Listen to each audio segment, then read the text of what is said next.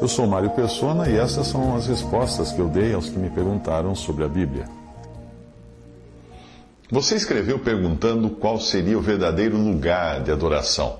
E hoje nós vivemos o dia do homem, onde a vontade humana é a que manda. É mais ou menos como na época dos Juízes, um dos livros mais tristes da Bíblia. Lá você encontra essa passagem: naqueles dias não havia rei em Israel, porém cada um fazia o que parecia reto aos seus olhos. Juízes 21, 25. Como é que nós chegamos a esse ponto? Nós chegamos a esse ponto deixando a sujeição à autoridade do Senhor e assumindo as rédeas do testemunho de Cristo na terra. O resultado não podia ser outro: ruína, completa ruína do testemunho da cristandade na terra. Quer ver como é a vontade do homem que prevalece? Se você perguntar a alguém onde você deve se reunir, onde você deve congregar, a resposta pronta será mais ou menos assim: procure uma igreja onde Cristo seja honrado e a palavra de Deus seja pregada. Aí, se você bater a porta do primeiro local de reuniões que você encontrar e perguntar às pessoas ali se Cristo é honrado naquele lugar e a palavra de Deus é pregada, você vai achar que é uma pessoa de sorte, porque você já encontrou lugar na primeira tentativa. Obviamente, as pessoas dirão que fazem assim ali, mesmo que sejam espíritas, mórmons ou testemunhas de Jeová. Ninguém irá dizer a você que Cristo é desonrado ali. Imagine que eles vão falar uma coisa dessa. Todavia, se uma reunião que tenha o objetivo de ser uma reunião de cristãos ao nome do Senhor for dirigida por um homem, eu posso afirmar sem medo de errar que não está honrando o Senhor e muito menos obedecendo a sua palavra. Se você ler atentamente o capítulo 14 de 1 Coríntios, onde é descrita uma reunião como os cristãos, quando vos reunis ou quando vos congregais, assim, você não vai encontrar ali nenhum dirigente além do Espírito Santo. Pelo contrário, todos os membros do corpo são exercitados e o Espírito Santo tem liberdade de ação para usar quem ele quiser. Embora a ideia dos cristãos hoje seja de que o crente pode adorar a Deus onde ele achar melhor, nós encontramos na palavra de Deus certas direções muito específicas quanto ao lugar de adoração e onde o crente deve congregar. Nós encontramos tanto em forma de figuras no Antigo Testamento, porque o Antigo Testamento são figuras para nós hoje, como também nas instruções diretas dadas no Novo Testamento. Em Gênesis 22:5, Abraão, quando em obediência a Deus levou o seu filho para oferecer em sacrifício, ele diz para o moço que estavam com ele, para o servo que estava com ele, né? Ficai aqui, que eu e o moço iremos ali. O moço, no caso, o filho dele. E havendo adorado, tornaremos a vós. Eu entendo isso como adoração a Deus. E num lugar, naquele caso, num monte que Deus havia determinado, não era outro lugar, o lugar que Deus havia indicado para Abraão ir adorar. É a primeira vez, se não me engano, é a primeira vez que a palavra adoração, o verbo adorar, aparece na Bíblia. Posso estar enganado, mas eu creio que é. Sim, Deus ordena a Abraão um lugar específico. Ele diz: sobre uma das montanhas que eu te direi. Em Gênesis 22:2. Não servia outra montanha, porque em nenhuma outra montanha Abraão iria encontrar um carneiro preso por seus chifres no espinheiro. Tinha que ser aquela. Somente no lugar que o Senhor indicasse ele deveria ir. Aí, se você comparar isso com Deuteronômio 12, você verá que Deus estabeleceu um lugar para os israelitas, um só lugar onde o povo deveria adorar. Veja isso em Deuteronômio 12, versículos 13 a 14. Guarda-te que não ofereças os teus holocaustos em todo lugar que vires, mas no lugar que o Senhor escolher. Isso está no versículos 13 a 14. E em Deuteronômio, mesmo livro de Deuteronômio, mesmo capítulo 12, no versículo 11, ele diz assim: um lugar que escolherá o Senhor vosso Deus para ali fazer habitar o seu nome. Então tinha um lugar, e tinha um lugar onde o Senhor ia habitar o seu nome, ia fazer habitar o seu nome. Esse lugar, como nós sabemos, foi Jerusalém, onde mais tarde seria construído o templo, um templo físico. Todo judeu deveria se dirigir para lá, para esse templo físico, para adorar. ou mesmo orar virado para Jerusalém. Lembre-se que Daniel, no exílio, orava diante de uma janela aberta na direção de Jerusalém. Daniel 6:10, você pode conferir isso.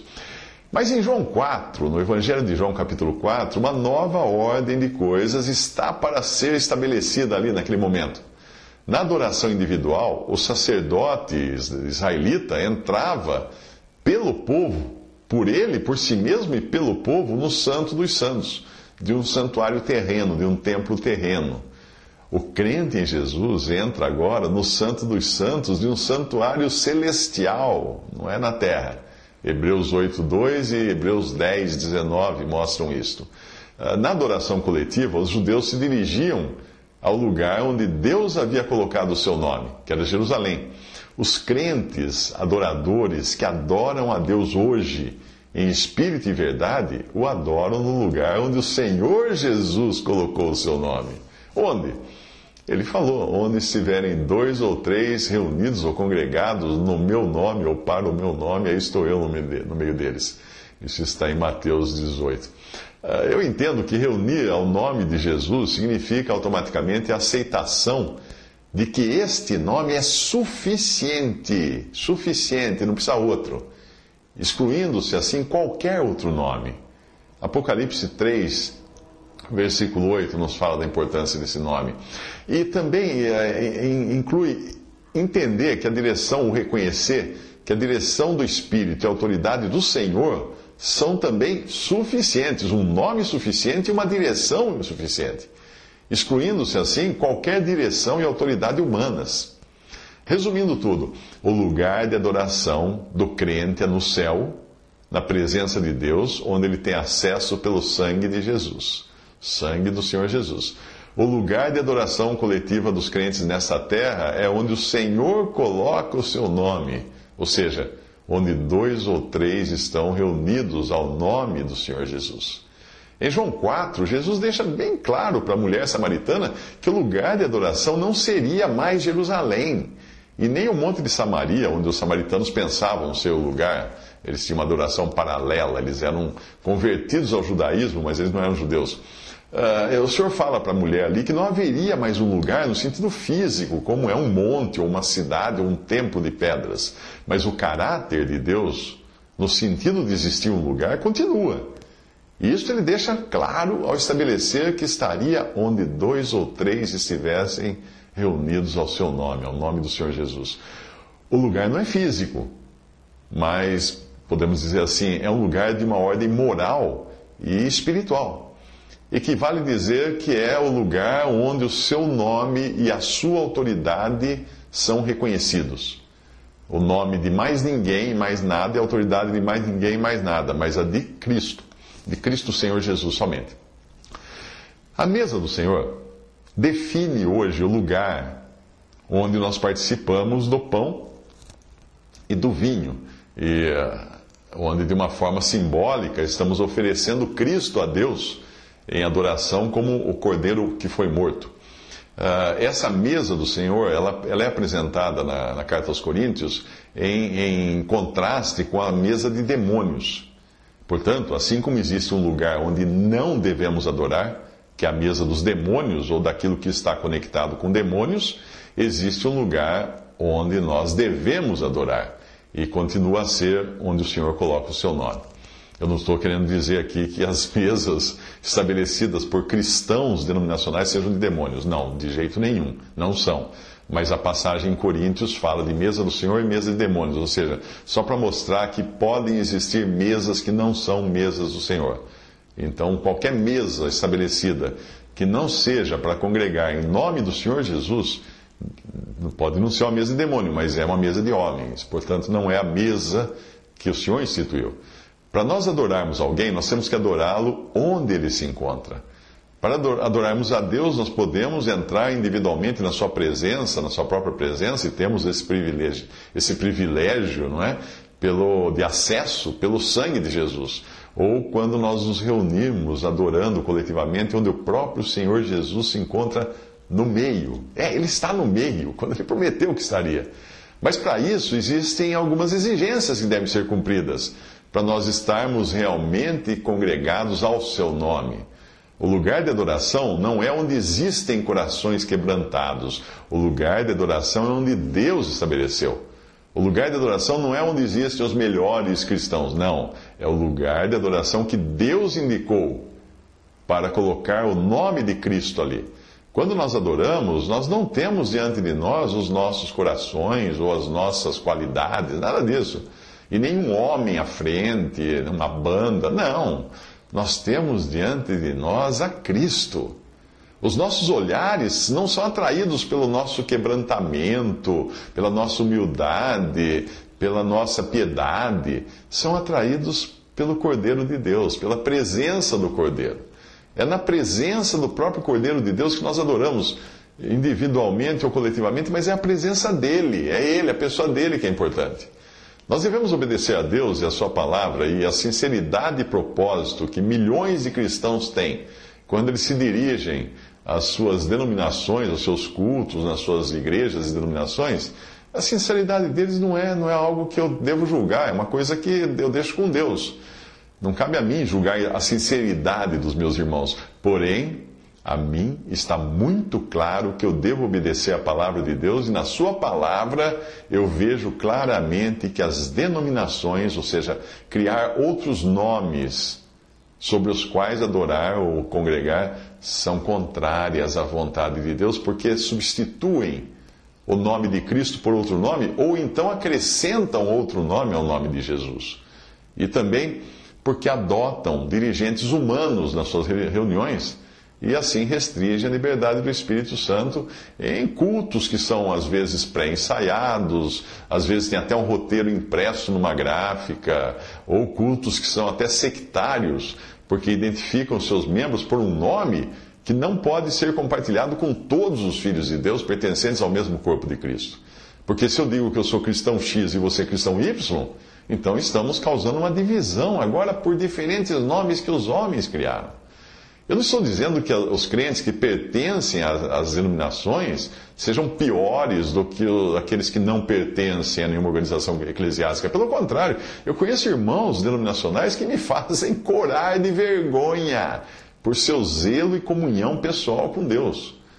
Eu só estou dizendo que os sistemas criados pelos homens, com seus nomes, designações e líderes, etc., desonram o nome de Cristo porque adotam outros nomes, dividem os cristãos, porque fazem uns diferentes dos outros, torcem a palavra de Deus porque eles precisam se limitar àquilo que cabe dentro da caixinha da sua ordem teológica, ou da sua organização teológica, ou dos seus estatutos. Restringem a liberdade do Espírito Santo porque colocam os dirigentes nas reuniões e impedem que o Espírito escolha quem ele quer usar durante a reunião. Não dão testemunho da unidade do corpo de Cristo porque mostram claramente que são células distintas de outros cristãos, que não têm ligação com outros cristãos porque até se identificam por outro nome, que não apenas o nome de Jesus, acabam se tornando também um empecilho a muitas almas ansiosas de salvação, que acabam acreditando que ser crente em Jesus é precisar se associar a alguma organização religiosa. Imagine que loucura! Tem gente hoje que não concebe que é possível crer no Senhor Jesus sem ser membro de uma organização religiosa, sem se submeter ao pastor fulano ou ciclano. Eu poderia acrescentar muitos outros motivos, mas eu creio que esses deixam muito clara a minha posição a respeito. Deus tem uma igreja, sem dúvida alguma, que é aquela que o seu Filho comprou com o próprio sangue. A essa igreja, que é o corpo de Cristo, pertencem todos os salvos. Entendeu bem? Todos. Todos significa todos os que um dia creram em Jesus como Salvador, não importa onde eles estejam. Suponhamos que você pertença à Igreja Batista. Acaso todos os salvos pertencem à Igreja Batista? Não. Não, eu não pertenço à Igreja Batista, eu sou salvo por Cristo. A igreja a qual pertencem todos os salvos é aquela que Deus estabeleceu, não o homem. Qualquer outra igreja foi criada por homens, e embora possa ter muitos salvos no seu meio, não foi estabelecida por Deus. Ela não pode, portanto, ser reconhecida como um lugar de adoração que Deus estabeleceu. Digamos que eu fosse um judeu, vivendo na época do Antigo Testamento, um israelita, e resolvesse construir um templo em Belém, ou qualquer outra cidade. Esse templo não seria reconhecido por Deus. Abraão, se ele tivesse escolhido outro monte para adorar ou para levar ali um sacrifício para Deus, que não fosse aquele que Deus havia escolhido, Abraão nunca iria encontrar o carneiro preso pelos chifres, que é uma figura de Cristo. Da mesma forma, se o Senhor pediu para nós nos congregarmos ao seu nome, como ele iria reconhecer um lugar de reunião que é identificado pelo nome batista, presbiteriano, pentecostal, metodista ou qualquer outro que seja? Se o nome do Senhor Jesus não é suficiente, nós vamos querer adotar outros, mas se ele for suficiente para os nossos corações, por quê? Por que cargas d'água eu iria levar um nome além daquele que está acima de todo nome? Alguns alegam que é para nos identificarmos, mostrando que tipo de doutrina ou de costumes nós temos. Mas quem disse que os cristãos devem se identificar como se existissem vários corpos de Cristo? Não, nós somos um. Nós devemos mostrar que nós somos um, para que o mundo creia. Como é que eu posso mostrar que eu sou um com todos os outros cristãos se eu adotar um nome que os outros cristãos não podem usar?